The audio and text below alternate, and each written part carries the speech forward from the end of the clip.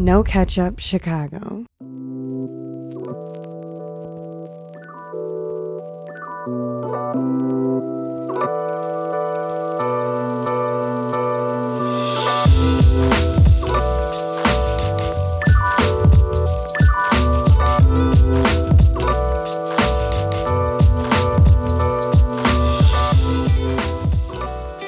What's really good, my people? Welcome into No Ketchup Sports Talk via Chicago. I am your host, Sean Little. Big Nick, the quick on the line.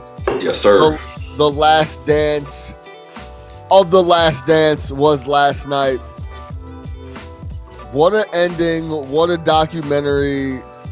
Without question, for me, the best sports documentary of all time. OJ's, the Coming to America or whatever. What's it called? OJ Made in America. OJ Made in America is right there, but I don't even put that as a sports documentary. That was like a life and times type situation. I was gonna say there wasn't enough sports for it to be the best sports documentary of all time. It was a lot of politics in there too. Yeah. But I would, for me, that's the best sports documentary of all time, from the soundtrack to the content, and I think it was different because we're Chicago guys and they're talking about our team. It's not like I'm a Nuggets fan and I'm watching this because there's people all over the country watching it, right? All Hoops fans are watching it and they enjoyed it and had a good time, but they're not talking about their team. This is our squad. So for me, it's the best sports doc ever. I'm biased, fine, who cares? It was really, really well done. They highlighted all the big legendary folklore moments very, very well. How'd you feel about the finale? How did you feel about the overall documentary? We'll go back and forth a little bit there, and then we'll start with Reggie Miller getting buried. Yeah, so overall, I thought the documentary was great. From the footage, I think, again, some of the footage in episode 10 I thought was awesome after they won. And just in general, over the last 10 episodes, they got some great footage. I like how they tied it in. I like how they told his story as far as the early years and then mixed it up with the current years and kind of tied it all together. The access was crazy. Obviously, bringing back up those feelings, kind of like you just talked about, a lot of those games, even though we were really young, we remember them happening. You know what I mean? So I think for not even just Bulls fans, for anybody who was a big fan of Jordan during that time, right? Not casual or anything like that. If you were a big fan, the nostalgia and all that was on 10. I thought the director did a great job, man. I mean, obviously, I know some people were Jordan has full control of the documentary, so there's only so much he's going to let in. And it's well, what were you coming for? You know what I mean? If you're looking for spicy details of his personal life and issues with his wife and him to start talking about that, it's not going to happen, man. It was a basketball documentary at the end of the day. They delve into some life stuff, but it was only because it was related to basketball. The shit with his dad was related to basketball. The gambling shit was related to basketball. I think he purposely left some of that family shit off because it didn't have to do with the story. So I thought they did a great job. I thought it was fair. I thought they tried to be as fair as they could. I even think with Krause, it was hard to make a documentary and not have Krause look bad. And I think the director did a good job of giving him the credit for his accomplishments as a general manager, and even tying it in with Scotty at the end, saying what he said, man. Yeah, I think it was great. Greatest documentary ever. I don't know. I'd have to think about that. But greatest ever, bro. Yeah. I mean, as far as what I enjoy, I'll put it this way, I haven't enjoyed a documentary more. Well, then what else are you watching documentaries for? Yeah, I mean, yeah, for sure. I mean, yeah, without a doubt. Have you ever? What other documentary could I watch for 10 hours? I don't know what. That's what I'm saying. I don't even put this in the documentary category. It's in this new docuseries, right? Yeah, it's in this new. So the only thing you can really compare it to is OJ. You know what I mean? I can't compare it to Hoop Dreams or When We Were Kings or something like that. But it's Hoop Dreams is phenomenal. Hoop Dreams is for me. Hoop Dreams is the best sports documentary ever. But it's it was almost like Hoop Dreams, but on the NBA level. Exactly. Yeah. I'm not knocking it at all. It's crazy. Yeah. That's how I felt about it. Hoop Dreams is by far one of the best basketball docs ever made, right? Ever. Shout out to William Gates. Yes, but this was Hoop Dreams in the league. Absolutely. Hey, man, and I loved how they got into his psyche. And the coolest thing for me was, and this, You look at all these people like Magic and Isaiah and Charles Barkley, like they are extremely accessible. You know what I mean? Like if you were to tell me tomorrow, like, hey, let's say we were in a quarantine, you were like, hey, I was out at Starbucks yesterday and I ended up seeing Magic Johnson and we sat down and talked for 10 minutes. I wouldn't be surprised. You know what I mean? I'd be like, that's cool as shit. You know what I'm saying? Like that's dope. But I wouldn't be like, oh my God, that's so out of the ordinary. If you told me you were walking down the street and Michael Jordan happened to walk down the same side of the street as you, and you didn't even say a word, but you just were within 2 feet of him, I'd be like, that is insane. I cannot believe you saw him. I can't believe he was out in the field like that. So to get 10 hours of unaccessed of Jordan unfiltered like that, like I told my girl when it was over, I was like, we'll never hear from him again. Ever. I don't think he has any reason to ever talk ever again. Yo, that's actually an interesting point. Like, I don't have anything else to say. Like, because essentially, like you said, he wasn't out. He was reclusive. He was very reclusive, and he was going to camps and doing stuff with Jordan and that type of thing. But you very rarely heard from him. He's not Jerry Jones. How about that?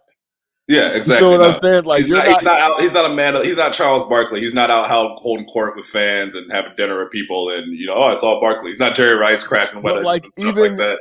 But like even the other NBA owners, like you hear from Cuban, you hear from Ballmer, you hear from Jerry Jones, just in like on the NFL side. You don't hear from this guy at all. He doesn't say anything ever for the last 22 years. He very rarely gives an interview, and it's usually with a purpose. You know what I mean?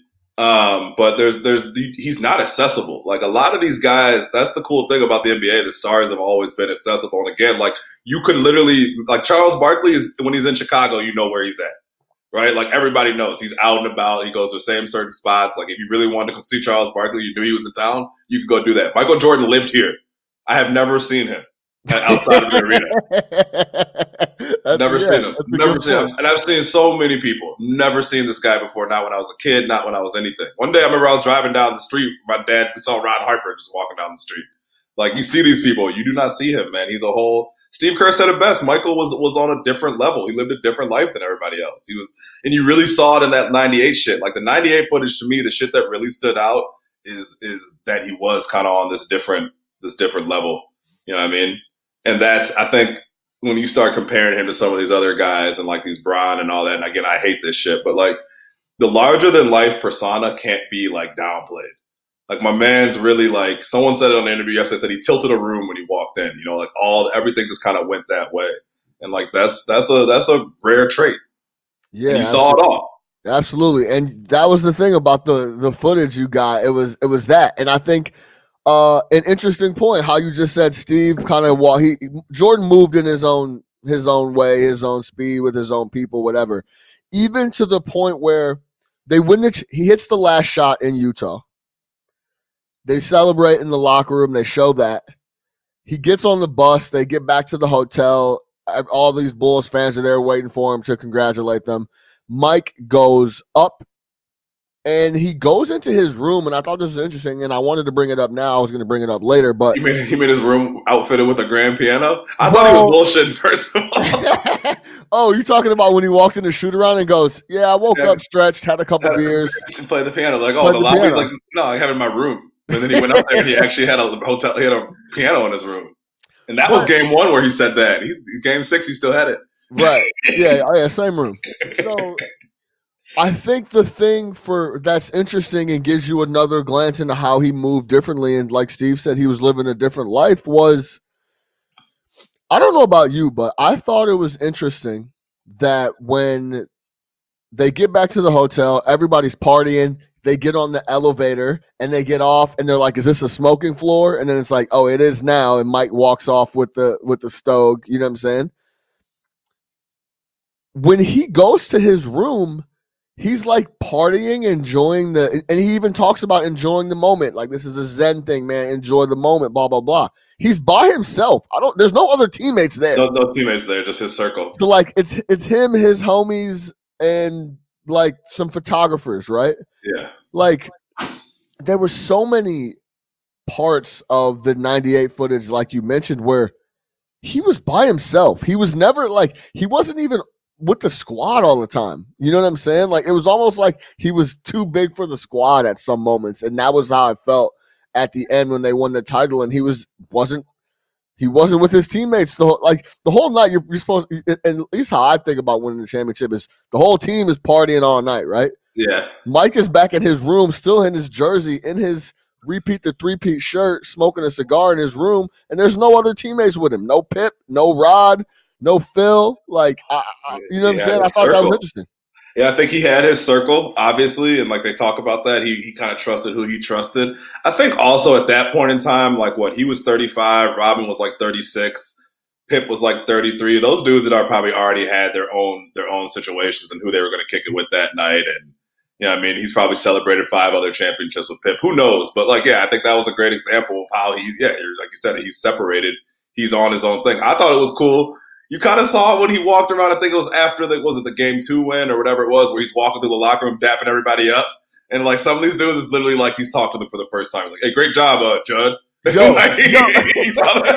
Dude, 100%. Yeah. I actually thought that was really, really interesting. He comes into the locker room and daps some of these guys up, and it almost was like, yeah, like you said, like this is wow. That's the first time they're like he knows my name. First time like Mike's even talked to me. Yeah. Do you know what I'm saying? And yeah, that's a really interesting point. So I thought the doc was amazing. I thought from front to back it was very, very, very well done.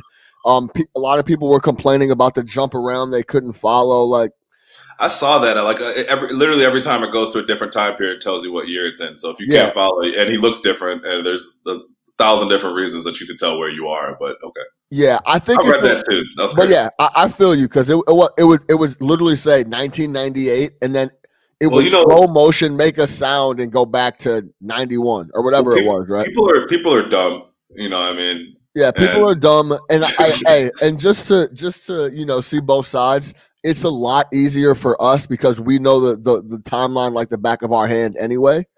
So when you jump from but hey, I like this episode when they jumped from like the 98 championship to like from 97 back to 98, like if you can get because they played Utah 97 and 98, you get a little confused on who they were playing before they got to Utah, what year it was. I get it, but yeah, I mean, if you're paying attention and locked in like you should have been on the couch, then you would know what was going on. Yeah, 100%. Again, now you weren't paying attention. You were on your phone and you looked down when it went down to the timeline and it came back up and you didn't know where you were. Yeah, exactly. That's nobody's fault but your own. 100%. Yeah. So wait, hold on. I got a question for you. Yeah. So this it's been sticking out to me the entire documentary, but it hit me real hard in last night's episode. Dog, I didn't realize the amount of access Ahmad Rashad literally had. Like Ahmad Rashad is that like everywhere. Remember he's talking like Ahmad, you can't talk to Scott Burrell. As soon as he hits the shot, who's the first person to hug him when he's running off the floor? It's Ahmad Rashad. Ahmad driving down 41 with Mike. Ahmad in the locker room kicking it. Ahmad was Mike's guy. Yeah. Like his person when he wants to give the gambling interview, it's like Ahmad. Ahmad was in the mix. Ahmad was his guy. He wasn't a media member. He just happened to work for the media. Like I'm sure there's so much work for the network that was covering the finals. Right, exactly. I'm sure there was so much stuff that NBC was trying to get from Ahmad about Mike, and Mike was Ahmad was like, no, it's my guy. I'm not. No. I'll get you a little exclusive here and there, but no, right. I'm not Yeah, chill. I wonder if there was a lot of like resentment from his colleagues though, because it's clear that like he was in the circle. You know what I mean? Like again, he hugged him after he hit the shot. Like yeah, because and I wonder if it's like, hey, journalism, you're not supposed to mix. That's what I'm saying. Like he's clearly friends and was happy for him and was a fan. You know what I mean? So 100%. Yeah. So yeah, top to bottom, it was very, very well done. And before we get to the Pacers and the finale episode what 9 and then 10, yeah. So I thought it was interesting, and just recapping it after it closed, and I was pretty emotional on the couch. I'm not gonna lie. Yeah, like at the end, it finished. It was they closed it very well. But I was just thinking right after it ended, so many different things just for the whole legendary career of Michael Jordan. So many things came into place perfectly that it almost looks like it's a fiction story. You know what I'm saying? Like, it seems like everything just fell into place so perfectly. Like, you could even go all the way back to, getting cut in high school, coming back 5 inches taller, then going to Carolina, busting everybody's ass. The whole idea of him breaking his foot, coming back on the minutes restriction, and then, Paxson, they eke into the playoffs. If they don't eke into the playoffs, we don't get that 63-point game at that legendary, the record scoring point playoff game at the Boston Garden against the Celtics. We don't get that game, right? It's just like all that stuff just falls into place and then Krause being the guy that he was, going to get Pippen horse, like everything just fell perfectly into place and rolled through. It was just an amazing story, and amazing the way it panned out. And I think one of the big things, and I mean, this, some people could take this as an anti-Jordan take, but it's not to me. It's just the way it rolls out. He came at the perfect time as far as, when he was hitting his peak. That was the end of Bird and Magic. Right. So he had to run through the bad boy Pistons, but that was the end of them. And he missed that Bird Magic bloodfest in the 80s, 70s and 80s. So yeah, the timing was perfect, man. And it was great for the league too, because the league was probably going to suffer without Bird and Magic. And if, like David Stern even said it, like, hey, we were in, 100 something countries before, now we're in 400 or whatever it is. So, obviously that's the Michael Jordan impact. It was perfect time for the league. They got their marketable star. It was great for the Bulls. Obviously, it was a down franchise. I got emotional, obviously, with the end of the documentary, the whole Jordan thing. I also got emotional, seeing my team be great, because it's not something that, where we're at right now. And it could be a lot worse. I think as Bulls fans, we probably make it sound a lot worse than it is. It's pretty bad. Yeah, no, it's bad, but I'm saying we have had, there's like, you could be the Magic. You know what I mean? You could be the Hornets. You could be a team like that who literally just every year hasn't been in the playoffs in 25 years. It's bad, but it was also like, damn, this is a storied franchise. Like when we talk about those storied franchises, the Yankees, the Dodgers, you know what I'm saying? The Red Sox, like, dude, the Bulls are that in the NBA. I mean, there's 6 championships there. How many franchises have 6 championships, right? I don't care if they all only came in 8 years, and outside of that, we've been shitty. We still have 6 championships. We're still a storied franchise. Like, that red and black means something. That logo means something. Those shots of the United Center when they showed at the end and what it looks like now. You know what I mean? Like the Kia signs and shit, that gave me chills. And it's just like, damn, like, it would be great to have a great basketball team again, and one that you can kind of like grow up with. And yeah, I mean, like, there was just a lot of nostalgia, man. Plus, like I said, I don't think you'll ever hear from this man again. Like, I don't see any reason, like, for someone who doesn't talk much, this was kind of like, okay, I'm going to give it to y'all. And if you're him, you're like, I don't need to give y'all motherfuckers anything else. I'm good. I wonder if anybody's even asked him for an interview. Like, even knowing he's not going to take it. Like, zero chance. Maybe if like Oprah called or something, he might take it. But that's like, what do you want to talk about the Last Dance? Like, what more do you want me to tell y'all, motherfuckers? Like, I just told y'all everything, man. Like, no, I got 36 to play today. I'm good. Yeah, but 100%, man, and that's why it hurt my heart. And we talked about this earlier, like the way how far the organization has come down to where we're very happy when we signed Tomas Satoransky. Like, right. Like, this is not a big deal for me. Like, that's how I see the Bulls, and that's why this whole mediocrity thing that half of the Bulls fans were about, that didn't really care about firing Garpax. But we're moving on. We got a new Eversley, AK, new Prez, new GM. Hopefully they could get us back to there, because you see what the city's like when the Bulls are rocking. But yeah. Can you imagine that Game 5 atmosphere inside the UC when they thought it was, they were going to close them out? Well, yeah, I mean, and even Jordan was a little overconfident. Yeah, he was very overconfident. I'm gonna get you a ring, Tex. Yeah, like, he said, I'll slide a ring on your finger, Tex. I'm gonna slide a ring on your finger, Tex. That's all you got to worry about. But the last couple comments on just like the trajectory and how everything fell into place. I agree with you 100%. He banged. It was almost so perfect that he banged with Bird and Magic and those guys just enough to get what he needed, like to get that pedigree, that experience. And then when they were on their way out, he's like, okay, it's time for me to take over. You mentioned the part with the NBA and coming in at the perfect time and shooting the NBA into another atmosphere. Nike coming along and being willing to put different shoes on, like even the whole Nike situation being in the perfect time slot. Like that was it was light years away. I tweeted this picture of Jordan wearing some Jordan 5s next to Larry Bird's Converse, and they're both sitting next to each other on the bench, and the shoes look like Bird's wearing some shoes from 1950 and Jordan is wearing some like present day shoes. You know what I'm saying? Right. So the Nike deal coming and that launching his brand into another atmosphere, the Barcelona Olympics, it was like everything that he needed to do what he did fell into place perfectly across the board every time.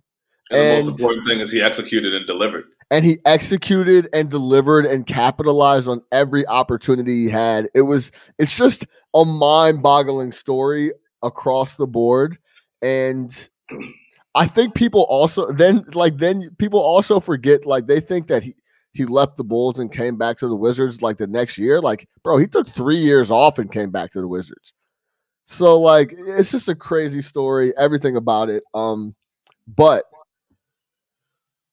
let's talk about the hype going into the finale. I was really this was probably the most excited I was going into the Sunday night outside of just the premiere of it, because I was so excited to see Reggie Miller, the Pacers, Karl Malone, and the Utah Jazz get buried. If throughout the whole stretch, like the Knicks, you got love for the Knicks. If you're a Hoops fan, like, yeah, you hated those guys. Listen, hear me out. You hated those guys, right? But you had some love for Starks and Ewing. We've talked about this. I love the Knicks. Right. So like this is what I'm saying, right? So you had some love for the Knicks. You probably didn't have any love for the Bad Boy Pistons, right? But like you had love for I was too little. Right. You had love for Magic back then when they won his first one. Like the Trailblazers weren't shit. Who cares, right? So Barkley, you had love for those guys. Sean Kemp, you have love for those guys. I didn't have any love for Reggie Miller, the Pacers, and I had no love for the Utah Jazz, John Stockton, none of those guys, right? So I was excited to see them come in and get buried. You feel what I'm saying on that? Yeah, no, absolutely. Even to this day, Reggie Miller's face bothers me. Like Reggie Miller is one of those people that, like, to this day, when I was watching it last night, when he's talking, I thought the Black Jesus story was great. I feel like I've heard that before. Yeah, Black Jesus. But like his face, everything about Reggie Miller just bothers me. Like he's such an unlikable person. Like the way he talks, everything about him really just bothers me. But I'll say this, and I know we'll probably get into it. Killer. When he got hot, killer. Reggie Miller. Look at his career stats. His career stats aren't great. Like he's a career 20-point scorer, and he never really had like a huge scoring year. He just had the ability when it mattered to turn on the cooker. He had the on clutch. Very clutch. He was clutch. Reggie was very, very clutch. And he wasn't scared. And he wasn't scared. Reggie could fire it, no doubt. But I was excited about just seeing those guys get buried. I hated everybody on that team, bar none. People forget this, and I don't even know. People don't remember this for whatever reason. I remember it very, very vividly. They burned down. When I say they, I don't think they ever caught who it was. But the people from Indiana, or when he was living in Indiana and playing for the Pacers, they burned down Reggie Miller's house. Reggie Miller's house was arson. They burned his house down. So Pacers fans? We don't know who did it, right? But like, can you that seems so fishy to me. Like that would never happen in Chicago. Your best player, there was was it Lisa Left Eye Lopez? Reggie was fucking with Left Eye. There was could have been signs of like a robbery, and there's conspiracies out there that it was like the KKK that burned his house down. But I remember still. Go ahead. You're going to pick a black dude in Indiana's house to burn down if you're the KKK. Why would you pick Reggie Miller? What do you mean? Because he's a prominent, successful. guy in Indiana. What are you talking about? He, Why would he, he burn his house down? he doesn't strike me as the black dude you want to make an example of. Like, oh man, we burnt down Reggie's house, man. We'll show him. It's a conspiracy theory. You couldn't burn down Antonio Davis, whatever his name is. Antonio Davis. You couldn't burn down Jalen. You couldn't hit Jalen's shit. Hey man, it's Indiana. They want to pick the most prominent guy, but that's a conspiracy theory. But it's true facts that his house was burned down, and there might be a robbery involved, and we don't know because we know it was arson, and that's it. People forget that they burned down Reggie Miller's house in Indiana, and I don't know if I ever would have played for the Pacers after that. But they were a scary squad, though, and I think that was also partly why I hated them because. And I know this was, and even Mike said it himself, they had a real chance to give us some trouble. What really made me hate Reggie was obviously the push-off. And I thought it was interesting that he deliberately, in the story from game 4, said that he was going to put the ref in a tough spot, and I'm just going to go through, Mike, get the ball, and shoot it. That's what he did. Yeah, so I mean, but I didn't think he would admit that. I thought he would just be like, I came off the screen, I gave him, there's no call, and I fired it. And that whole thing on a bum ankle and then going down the end of the court, doing spirals and jumping all around. I just hated those guys, so I was excited to see those guys get buried. What was your favorite clip or moment from that 7-game Eastern Conference Finals series with the Pacers? So they didn't touch it, but I thought it was funny, and you saw it in the clips, but they didn't talk about it, that they all shaved their head for that series. So if you look at that series, all the Pacers shaved their head. So even like Chris Mullin was out there looking goofy. Across the board.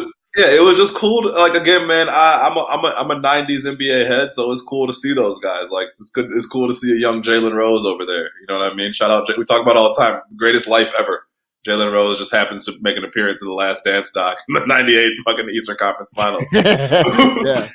But, nah, man, it was just cool seeing the battle. I think I had forgotten how competitive that was. And I think, and I'll talk about it later, so I'm not going to say it right now, but it did kind of make me realize a couple other things, too, about kind of where that team was and just kind of how vulnerable they actually could have ended up being. I think we remember them as this juggernaut that just kind of pressed go and ran through everybody. And there was never a chance that Jordan could lose because Jordan had this mythical power to turn an L into a W. And it's like, nah, dog, like they were on the ropes. Dude, you know what I mean? Like, they were on the ropes multiple times. They were on the ropes. And, you know, these are the type of teams that you can lose to. And that Pacers team was talented. I mean, you're talking about multiple players. You know Mark Jackson, Rick Smits, obviously Reggie, Jalen Rose.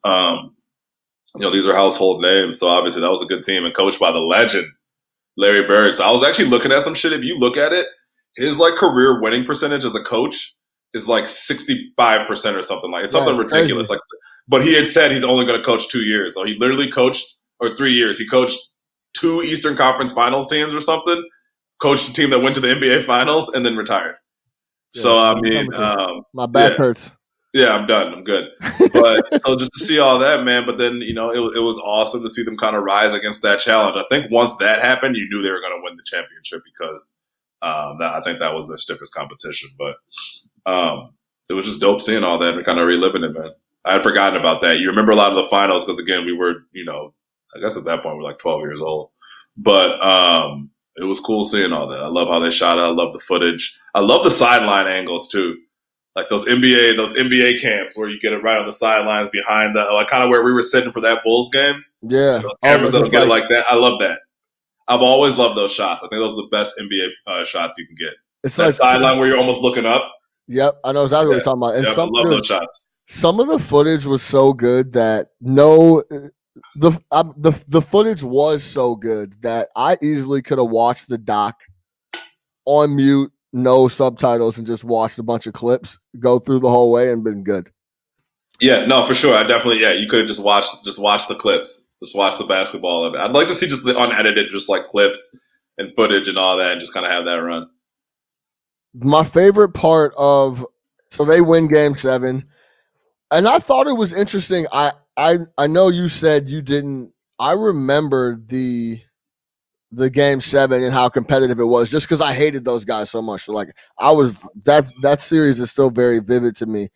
I didn't realize that moment that Reggie described and how vital it was when they lost the tip and Steve Kerr hit the 3 for them to tie it, and then they never could recover after that. That was game 6, I believe.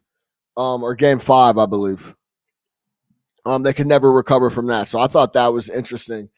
Also the footage of the Bulls being up 2-0, Reggie talking to the media, coming out, and then dapping up Mike, like, yo, tell the fam I say hello. Like, I know I've said this multiple times, but for how much of a killer Mike was, his sportsmanship was always a 10, bro. He always showed respect, and you see it later on with the Jazz series and dapping up Karl Malone and Stockton, and it was always there. A lot of Mike dapping up folks these last 2 episodes. They did show that a lot. The Reggie shit, the Karl Malone coming on the bus, which I'm not coming on the bus, but whatever. I thought that was, we'll talk about it, but I thought that was wild. I'm not coming on the bus. We just lost second straight finals. I'm going to the crib, bro. Karl Malone, we know how he's built. But yeah, no, I thought that was dope. Yeah, the whole like to say what's up to the fam, man. You good? Reggie wanted no part. Reggie did not want to talk to his ass though. It was like, because he saw what it was. It was like, hey, Jordan was going to do his media or whatever. Well, Reggie had just finished his media. And Michael was waiting. They happened to cross. Like, Reggie didn't want to talk to that man. Absolutely not. But yeah, I mean, all right, yeah, whatever. Yeah, you knew it was going to be a battle, and Reggie's like, yeah, he's like, yeah, whatever, man. I hate this guy. Yeah, exactly. So that I thought that was really cool. Then, of course, maybe top 3 moment in the doc is they win game 7. Mike is in the tunnel, and he's visited by his boy Larry Bird. Mike, first thing out of Mike's mouth is, enjoy yourself, dog. Like, enjoy the offseason, bro. Take care. Go play some golf. Enjoy yourself, dog. And then Larry comes up to give him some dap. And Mike then says, you bitch, fuck you. You bitch, fuck you. And Larry starts laughing. They laugh. And he walks off and says, yo, work on your golf game. We'll link up soon, whatever. I'll see you. And that was great, just the whole interaction. And there were certain parts in the doc where, because throughout the whole doc, right, you're in awe of this guy, Michael Jordan. He doesn't seem like a regular guy. And then there's certain parts of the doc, and this was one for me, where it's 2 legends, but it's such like a human, regular like thing. You and your boys saying, what up? Like, yo, enjoy the offseason, bro. Like, I'll see your bitch ass later. Right. We'll play some golf. It was just such like a genuine moment of just 2 hoopers, 2 hoop guys talking about hoops, and one that day got the best of him, and he's like, I'll see your bitch ass later.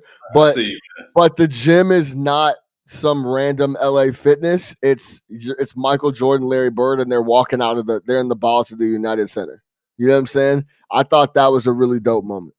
Yeah. No, I thought that was really cool too. And obviously that respect is there, and they know each other. Like, yeah, exactly. I mean, obviously he had some levels of relationships with people. I don't think the show got into that deep, but I know he talked to Magic.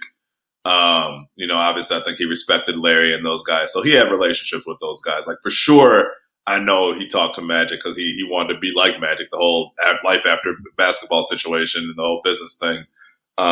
So definitely he had those relationships. They just didn't get into it. But yeah, it was cool to see that, man. Because yeah, like you said, it's like Larry Bird and Michael Jordan dapping up just like you would dap up with someone you know. You know, exactly. They all do the same, man. They do. Everybody does the same thing. Right. Yeah. But it's like the whole doc he's this just massive figure. And then there were those moments for me where it was like, man, this guy's a regular black dude hooper. Regular dude. Guy homies, he says what's up to Black him. Jesus.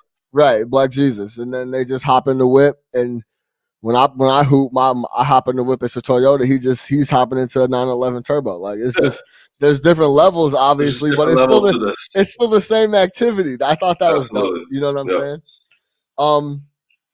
So they beat up Indiana. They then well, I mean, we're jumping around from 97, 98, but they beat Utah in 97, then they come back and beat them in 98. What were your overall feelings on the Utah Jazz? We could talk about both years here. What was your overall feeling on Karl Malone, Stockton, Jerry Sloan? Did you want to beat those guys like we wanted to beat the Knicks or the Pacers or the Pistons? Did you have a hatred or what were your feelings for the Jazz? I hate Karl Malone. Absolutely always have hated Karl Malone. I hate him as a basketball player. I hate him as a person. I've never been a fan of Karl Malone at all. Hey, don't forget Karl Malone impregnated a 14-year-old girl. Karl Malone's got a whole bunch of shit going on. He's got a whole rap sheet. Yes, that situation. He's got a couple kids he's never seen. Like, I'm not here to. I don't know the situation surrounding Karl Malone. No, fuck that. So fuck Karl Malone. But yeah. Either way, never liked him, man. I just thought he was a crybaby bitch. To be honest with you, I always respected Stockton just because I thought he was scrappy as fuck. And even though like I hated playing against him, and I know he's a dirty ass player, I love scrappy dudes who look like they shouldn't be good but will bust your ass. And I feel like that's Stockton. Yeah. I never liked Hornacek. I never liked Ostertag. I never liked Olden Polynice. I didn't like Brian Russell. I didn't like any of those guys. So yeah, I wanted to beat the Utah Jazz. I respected them. I respected the program. To me, it's kind of like Spursy in the sense that like we do this thing, we will pick and roll you to death, but we're going to give you 110 off this pick and roll, and you just can't stop it. And it's a system, and that's just the way we're going to play. We're going to play discipline, and we kind of plug guys in. Yeah. So I always respect that because I think that as a coach, when you get to that level where you can just start plugging guys in the system and it still works, like that's true coaching. So I think Sloan was able to do that. Shout out Darren Williams for running him out the league, though. Remember that? Darren Williams ran him out the show. Speaking of, before I forget, real quick, you mentioned screen and roll in the death, 110 points. How crazy is it to look at all these final scores like 85, 80? Yeah, it's crazy. 87, 82. 54 points in the final game? They scored 54 points in the finals game. Yeah. But the scoring, the game was so much slower, and in the half court, it was such a different game. It was crazy to see some of these finals like 87, 80. Like, you know what I'm saying? It was just like, you just never see that now. I think the last time we saw that was at Detroit, and was it who Detroit? Why am I forgetting who Detroit beat in the finals that year? The Lakers. The Lakers, right? Yeah. Remember they had some games that were like 79-68. You know what I mean? Yeah, super slow-mo. Yeah. So super slow motion. But no, the Jazz program, like, yeah, I was happy to beat those guys. I do think that, if it wasn't for the Bulls, obviously that team probably would have. I mean, there would have been them and the Pacers, and that would have been a great matchup. So yeah, it was great to beat them. But I hate Karl Malone to this day. Fuck the mailman. How do you feel about them not talking? I was praying with all my might that I would hear from Brian Russell. Yeah, no, he's good. I mean, Jordan gives it to him every time he can. Even the Hall of Fame speech, remember, he held that same story. Yes. Watch the Hall of Fame speech. He tells the story. John Stockton's in attendance. He's like, "Remember that, John?" Like, that's our favorite part of the Hall of Fame speech. He goes, "Remember that, John?" And John Stockton's like, "This fucking guy." So what we heard from Stockton. You know how you talked about. We heard from Stockton, and before we hopped on, we talked about why I was hoping we see Brian Russell. Right? Malone was not in it. He turned it down. That's a turn down. There's no way he wasn't going to come. Yeah, Malone's like, I don't want to talk about that. But you couldn't get Hornacek though. Hornacek is still in, but maybe Hornacek didn't want to do it either. I mean, they didn't have Jerry Sloan on there either. Yeah, Jerry Sloan might be like 90 right now, but yeah. And he's a Bulls guy too. That's You know what I'm saying? So I thought that was interesting. You want to talk about Karl Malone and Stockton and those guys, and they hear about the Bulls and Michael Jordan. Brian Russell's name is like the first thing you think of is Michael Jordan. He has to get that every single day. If someone was to recognize him, that's the first thing they would say to him. Like, you got crossed up by Jordan. that guy, he pushed me like, oh, dude, it's got to be crazy. I couldn't imagine what Brian Russell's doing right now. So yeah, I mean, I hated the Utah Jazz. I hated their jerseys, everything about them. I didn't like Utah. Like they could keep all that. All that, yeah, just boring looking team and boring looking situation. But again, I respected the hell out of them. But yeah, I never liked Karl Malone. Always rubbed me the wrong way. You know, certain people like you can't always put your finger on it, but that person, everything they do just rubs you the wrong way. That's Karl Malone for me. I hated his ass. Yeah, I mean, I just said he had sex with a 14-year-old. Yeah. So like, that's all you need to know. That's all you need to know. So now let's get into, before we get into the celebration, we'll talk about Utah. Let me ask you a quick question. Yeah. All right. So, and I don't know why they did it, because they want to make it more relevant for the younger generation. Did we go too deep in Steve Kerr? Was that a lot for the eighth man? Probably. But Steve Kerr. Like, Kukoc didn't even get that kind of. I mean, Kukoc got his little mini episode. Kukoc was way more important. Yeah, no, 100%. They went really, really deep on Steve Kerr. I think they were trying to run the parallels with his pops, so they had to kind of deep dive into his pops being killed as well. I think they wanted to tie it in for the younger generation too. Be like, yeah, Steve Kerr. I would say this: if Steve Kerr didn't win these championships with the Warriors and wasn't still such a big time prominent NBA guy right now today, he wouldn't have got that big a portion of the doc. Yeah. He was on some of the posters, and he said, he's like, I have no idea why I'm on the posters. Oh, like when they were promoting it. Yeah, it would be like Rodman, Pippen, Jordan, Kerr. Yeah, I mean, it was he played a big part of the second three, but yeah, I mean, he did his job. He did his job. He was very good at his job. You know what I'm saying? Do your job. And he played a lot. He was always on the floor those stretch towards the final, the final couple minutes. So like, yeah, he was very, very good at his job. He was a prominent piece, but yeah, he probably got a little bit too much, but I think it added a lot to the story. I thought it was a good story. It wasn't like some fluff job. No. It was still it still fit in the story. So I had heard the story about his dad before. I didn't realize that the guy who he replaced had been kidnapped right before that too. That shit was crazy. Right, like, man. They never really told us what happened to Buddy. A very sensitive time to go out there. But yeah, I mean, that was it was interesting but this is even another point to make about how quote unquote removed Mike was, and he was just larger than life is. And it was obviously, like they mentioned, very, very painful. But if you're locked in and super close with your teammates and both of your parents have been murdered, that would be a conversation that you might have, and it just didn't happen with Mike and Kerr. So yeah, man, I don't think that that's always a conversation. Yeah, I get where they were trying to get at, but I don't think people are necessarily going to be like, "Oh, your dad was murdered, so was mine. Let's talk about it." You know what I mean?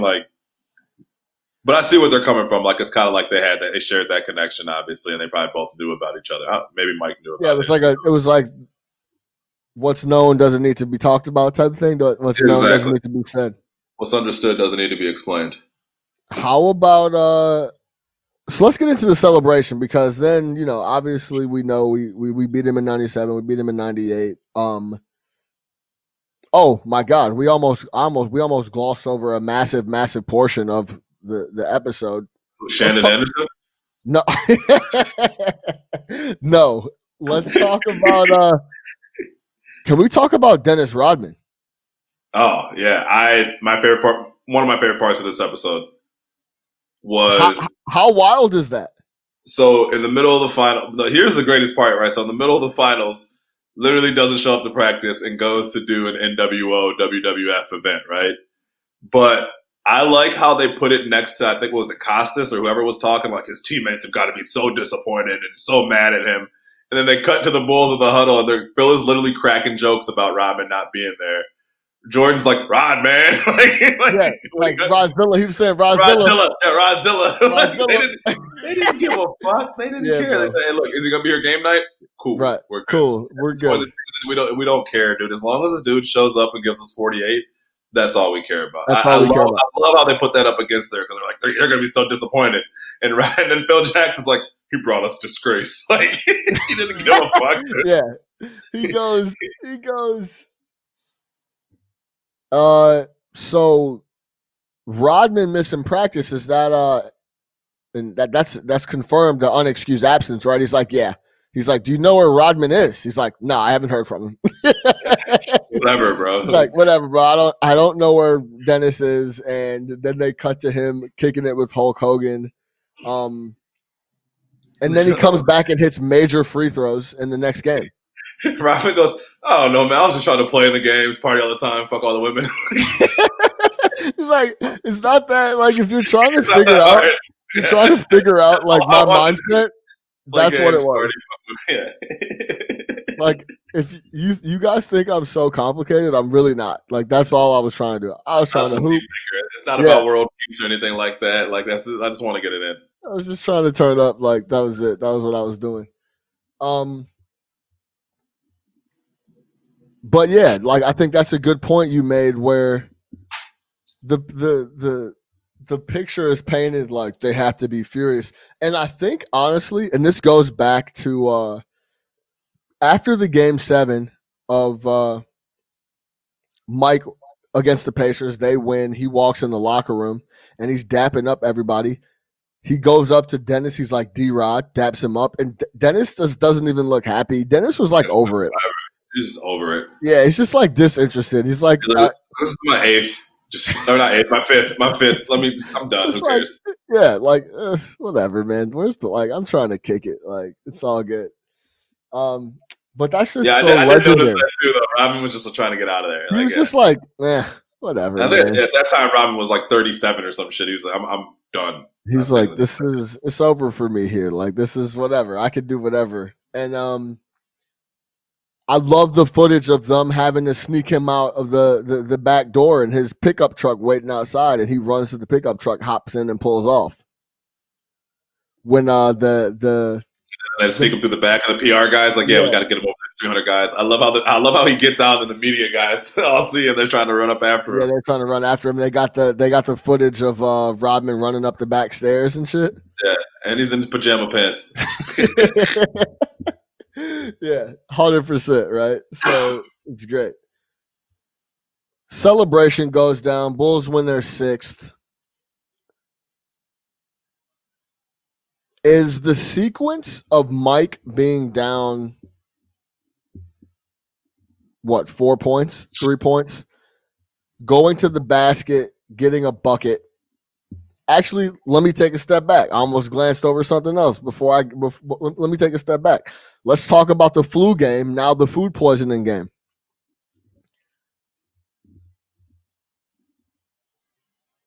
Are we believing this story? Does that have any? Are we full-fledged? It's now the food poisoning thing, and it was like from a late night pizza. That's been reported for a long time. But what's your thoughts on that story of 5 guys showing up and all of a sudden he has food poisoning? They obviously, you think the pizza was tampered with? Yeah, I mean, you've heard flu. Now we've heard food poisoning. I've heard hangover. I don't believe that it was a hangover. I mean, he must, unless he was just getting it in at like an epic level, because you're not playing till 7:00 the next day. So like that I don't know about all that. That must have been a bad hangover. But I know that if 5 people show up to the crib and deliver a pizza, I'm probably not eating it. And I get it, like there was nothing else to eat. Someone on his team fucked up because he probably should have figured out that situation.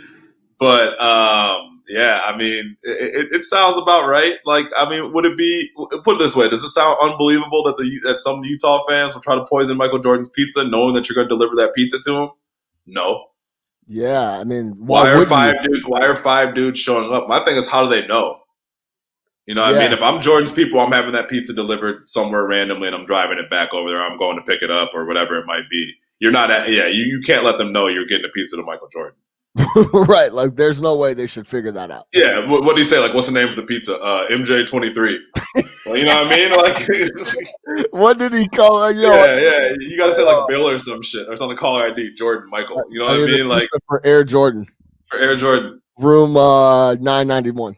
Yeah. Okay. Like, you know what I mean? So. Well, the trainer said. I believe it, though. The trainer was like, man, I had a bad feeling about the pizza when it got there, but that's another thing, man. Like, if Mike is hungry, what are you going to tell him? He can't eat it? He can't eat? No, of course not. Right, you feel me? So he's like, all right, like, hopefully this shit is good, and we'll go from there. But the food poisoning thing makes sense, and I'm going to say this. I've had food poisoning once when I was living in New York. I got some Chinese, and like Mike said, he ate it at 10:30, and then like he woke up by 2, and he was calling people to come to the room. I ate, and like 2 hours later, I was in shambles, bro, on the ground, throwing up. I was literally in the bathroom for 8 hours. It was that bad. Could you have played 44 minutes of NBA basketball? I couldn't even go to work. No, I couldn't do anything. Like, you know what I'm saying? Like, getting the food poisoning, I wouldn't wish on my worst enemy. Like, getting sick, cool. The food poisoning, it's coming out of both ends. You can't keep anything down. Like hot and cold sweats and all that. Hot and cold sweats. You're just hanging out in the bathroom. Like, it's kind of like it is like brutal. A bad hangover, right? Like a brutal. I've never knocked on wood. It's way worse. Yeah, okay. Because like hangover, you get up. Say in the morning, you get up, you throw up. Say it's like a really bad hangover. You get up, you throw up for a little bit. You go get some breakfast, get some water. You could get a little, like, go sit in the sauna or something, and you feel a lot better. This shit was going. Not on some of the vicious ones. I've had the 3-day joints before. But they're not like your system. Yeah, it's like your head. And like, you know what I mean? There's moments where it's real bad, but it's not overall. Like, yeah, you can eventually get up and move around.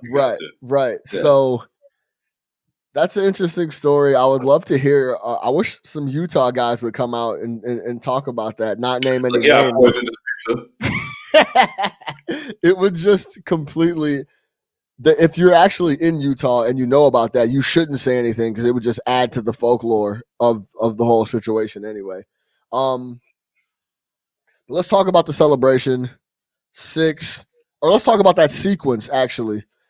Goes down, gets a layup, comes down, gets a steal off Karl Malone, knew exactly what Karl Malone was going to do, using his brain. He knew that they were going to throw it to Karl Malone on the block, Dennis one-on-one. He never rotated over, stayed there weak side, got the steal, then went down, crossed up Byron Russell, knocks down the 3, 6 championships. Is that the best sequence,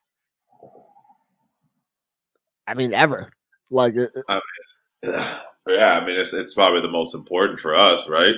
I think that people, now they don't, but people had forgotten about the steal before the shot. Like, everybody knows the shot. But that defensive play, not only do you get the steal, but also, like, let's face it, Malone was a bucket, right? So, like, there's a good chance he backs Rodman down and scores on that. They were single teaming him, and again, this is the guy who was an MVP the year before, right? So, he stops that from happening. He gets the ball back, and then with no hesitation, brings it down, lets the clock run out, and drills it. So, like, yeah, like I said, you couldn't. Costa said it best. If this is the last shot we see, like, it couldn't go any better. Like, yeah, I think that sequence was unbelievable. And then showing on the sidelines where he's like, all right, we got to get one more stop. And Stockton had a look. That was a good look. Yeah, it wasn't a bad one. That was not a bad look. Like, that could have gone in. So, yeah, I think the whole sequence was great, man. And like you said, as much as we see them as bulletproof, Game 7 in Utah would have been bad, brutal. I'll go and say this: I wouldn't have felt confident about a Game 7 in Utah. Staying over there another couple days and waiting to play them in Game 7, and that team's hungry. So that's yeah. That was kind of my thing, my takeaway after watching this documentary. And also watching some of these games as they're going on. So I've watched some of those Pacers games. I've watched some games from that year. The 7th title is not a foregone conclusion. Not like we thought Not it was. at I think we remembered it in a different way. You look at some of those games, like Pippen could barely play game 6. Like this team was old. They were hobbled. The supporting cast was not that good. Rodman was out the league, you know what I mean? Barely in the league the next couple of years. Obviously Pippen did some played cool 35. Rodman played 35 games after that. Yeah, exactly. Pippen went to Portland, was still good, but whatever. Portland and Houston. But yeah, I don't think that they would have just waltzed into title number 7. You had that scrappy ass Indiana team. You had those New York Knicks teams. Like these good teams were young, they were hungry, and they were sick of getting their asses kicked by Michael Jordan. And eventually, there's a changing of the guard. So I think, again, that seventh and 8th title wouldn't have been a foregone conclusion like that. These dudes were up there, and you kind of saw that in those series. Absolutely, yeah. They, like you said, I think it would have been a struggle for sure. But that's and we remember that differently. Like, yeah, but sorry. Yeah, to go get a layup, go get a steal, then come down and hit a jumper, and everybody know you're going to come down and hit a jumper. It's just like, how about him clowning Brian Russell? Like, yeah, he stayed on his toes, played defense on his toes. I knew a head fake crossover, I could get by him. He couldn't stop. I could have got him. Yep. Like, it's just simple as that. I love how they show Pippen and Rodman like, hey, what was your thought? Pippen's like, get the hell out the way. Yeah. And Rodman's like, I'm just going to go stand there and give me the motherfucking ball. Like, Rodman was like, man, I thought about not getting up court type shit. Like, I just stay back here. I might go have a seat. So, yeah, that sequence is – and how – like, what a way to close it for the Bulls. Like, there's just no way it could go any other way. It was ridiculous. How about DiCaprio pulling up to Utah and then getting the locker room access? Yeah, Leo got back there. Yeah, and then Mike talking about he was watching the Iron Mask before he watched it. It was dope to see that little interaction. I wonder what Leo thought. I would love to hear from Leo on that. I wonder if he probably didn't even remember. He probably remember like, oh, I was at that game and I dapped up Jordan, but when he saw himself, he's probably like, oh shit, I didn't know they had footage of this. Like that's crazy. So, I mean that's probably a crazy moment for him to relive too. Yeah, it's great. But yeah, man, down 3 points, you go get a layup, strip the Hall of Famer on the block that you know is going to take the shot, still down a point, need to shoot a jumper to get 6 rings. You sit there, it's all net, no problem. No, don't worry about it. We're back to Chicago with the ring. It's straight like that. There's just no other way to close it. As a shorty, did you ever get to any of the rallies? No, I was going to ask you the same question. I never got to a Grant Park. If you know my pops, he's not going. So it's too many people. It's too many people. Too much going on. Like, yeah, he's not going for that. So I went to the one in '98 just because that was the last one, but I never got to go with my pops. Because my pops was always CPD, so he always worked crazy. Like he would talk about, like as much as he loved the Bulls, he hated them because when they would win or like had potential to win, people forget about the riots and shit like that. The city was a mess. Yeah. So my dad's CPD, they win the championship, like the streets are in shambles for the whole night and the next day. And then you kick in the rallies at Grant Park. It's a complete mess, right? Oh, and every bar is popping. Everybody in the city's drunk. Exactly. So everything is crazy. So he had to deal with all that. So yeah, I only got to one, and you know, I never got anywhere close or anything like that. It was always so jammed. Do you regret not getting to one? Because man. I don't know. I mean, I feel like it would have been cool, but at the same time, like, nah, I'm not really. I think it'd have been cool to be like, I would have. Yeah, I don't think so, man. I think I'm happy enough to say that I saw Michael Jordan live, and I'm happy with that. You know what I mean? Like, yeah, it would have been cool to say like, oh, I was at the rally, but to your point, like, it wouldn't have been that great of a memory because I would have been in the way, way, way back. Like, for whatever reason, I was working down there, so I went for the Cubs one, just so I wanted to see it. Yep. You know what I mean? It was cool, but, like, you're also like, yeah, you're way, way, way in the back, and, like, it's a lot of waiting around and all that. But, yeah, man, I mean, I'm all about the positivity and everybody having a good time, but it's not like I look back on those and like, fuck, man, I wish I would have been at one of those Grant Park rallies. Absolutely. This is. I have more than enough memories of the Jordan era of shit that I did participate in that I'm happy. All the hats, all like when they put on the championship hats and the championship T-shirts, I had every single one of them. Yeah. The only piece of memorabilia that always eluded me was the Subway Bulls horns. I could never get them. The Subway, but what are you even talking about? Oh my god, what? Subway. You remember the Subway Bulls horns? No. Yes, bro. Subway for a while was doing a giveaway in the mid '90s where they'd give you these. It was like a red cap with Bulls horns on it. You don't remember the Subway Bulls horns? I'm going to send this to you. Yeah, it was like the hottest thing in the world, bro. It was like everybody was trying to get the Subway Bulls horns. Let's see if I can show these. You don't remember this? Hold up. I have no idea. You're talking about Subway the sandwich spot, right? Subway the sandwich spot. These joints. I don't think you can see it. I can't see. Oh yeah. There you go, bro. Get you a pair right now. It's $11.99. Yeah, no, I might have to grab one of those joints. Give it to me, a real shit. Yeah, so no, I had all that stuff, man. Jerseys, Rodman jerseys, Pippen jersey, Jordan jersey.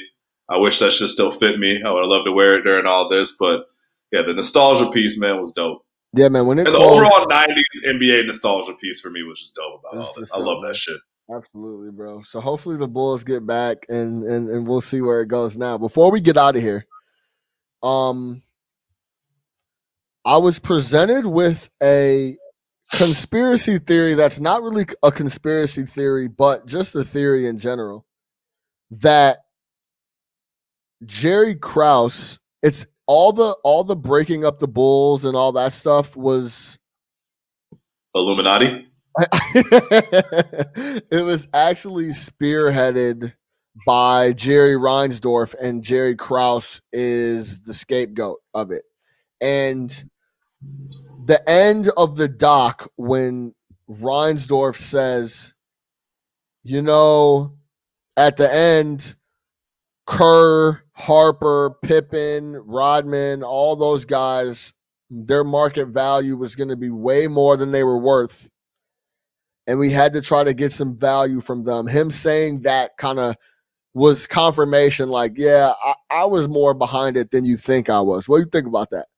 I have never heard Jerry Reinsdorf talk in terms like that. He has always been, like, when it comes to personnel decisions and stuff like that, known as a behind-the-scenes guy. Krause, Krause, Kenny, those guys handle it. I'm good. Yeah. John, whatever. To have him say something so pointed about contracts, salary cap, player situation, team direction, and something that's not necessary. It was in a business sense, but not in like generally he's a business guy, right? Like the money adding up, my checks coming, good. To have him say something like that, it's like he said that with conviction. Like that was his stance at the time. That's something that he made clear. And he said, hey, I'm not going to pay a bunch of guys that are over the hump more than they're worth. And I think that's Scottie Pippen. I think a lot of that is I'm not paying Scottie Pippen $28 million. I'm not giving Scottie Pippen 4 years, $100 million, whatever it might have been at that time. I'm not doing it because we maybe get one more championship. And maybe he knew. He's like, I just watched this team this year. Maybe we get one more championship. Maybe we don't. And then I'm saddled with a bunch of bad contracts. The flip side is, well, what the fuck did you do anyways? The next year, you literally had one of the worst records in NBA history. Yeah. Did they win like 16 games the next year or some shit like that? Yeah, shout out Floyd. Yeah, shout out Tim Floyd. It was interesting. I mean, because listen, I'm going to say this, and this is another quote for Reinsdorf. I'll say that. Bad quote for Reinsdorf. Like he came off real bad at the end of that. Like you just told on yourself a little bit, and I'll say this. Jerry Krause had a lot to do with it, but the confidence and all the things that Jerry Krause would come out and say to the media, you do not say without the approval of the owner because that's not how it works. 100%. You understand what I'm saying? So if you can come out to the media and puff your chest and say the things he was saying with the confidence that he was saying it with, he has the backing of ownership. Period. Point blank. And you know what? Who else? You just talked about, we were talking Michael Jordan isn't Jerry Jones. Jerry Reinsdorf is not Jerry Jones. He's a quiet owner. So if Jerry Krause wants to go out and do the speaking for him, fine. Jerry Reinsdorf is a quiet, rich man who owns 2 professional sports franchises. Right. So, like, you know what I mean? Like, he's like, we're good. We're fine. Whatever. Say whatever. Like, he bought the Bulls for $5 million. I thought it was a little more than that, but I know it was very, very, very, It was very. like maybe it was $15 million, but it was something it was something low key. But, yeah. Now they're worth $2 billion. I thought that quote at the end was crazy. I thought that Jordan's like, all right. I thought it was crazy. Jordan's like, I've never talked to Jerry about it because obviously now that he used to work for him, now they're peers. They're both NBA owners. Yeah, I thought that was a very interesting quote. I love that they saved that quote because you never, again, Jerry's the owner of my favorite basketball team and he's the owner of my favorite baseball team, and you never hear him say shit like that. He defers all the time. Reinsdorf bought the Bulls for $9.2 million in '85. Hey, he bought him the year after Mike. Yeah, and they're worth $2.5 billion now. So he saw Mike was like, "Yeah, I'll take that squad." He could probably sell the Bulls easy for $3 billion. Yeah, for sure. Teams are over. The people are overpaying for NBA franchises like crazy. So he should sell that motherfucker today, right now, after the dock closed. Yeah, real talk. But yeah, why though? For what? But yeah, I thought that was a very interesting way to close it. Well, yeah, I mean, like Mike said, who knows if Pippen would have signed that 1-year deal, but it would have been interesting, man. What a doc, what a series. I'm glad we recapped every episode. This was a lot of fun. You got anything else before we get out of here? No, that's it, man. I loved it. Back to regularly scheduled programming. Back to regularly scheduled programming. Hopefully we could get some baseball or something back. Something. Have you been watching this Korean league? I've watched a couple innings. I haven't watched the pitch, no. You gotta get in, man. It's some live sports. There's some lines on it too, some action. I've been watching UFC. All right. But that's it, man. Long live Mike, long live the Bulls. Hopefully we could get back to those days.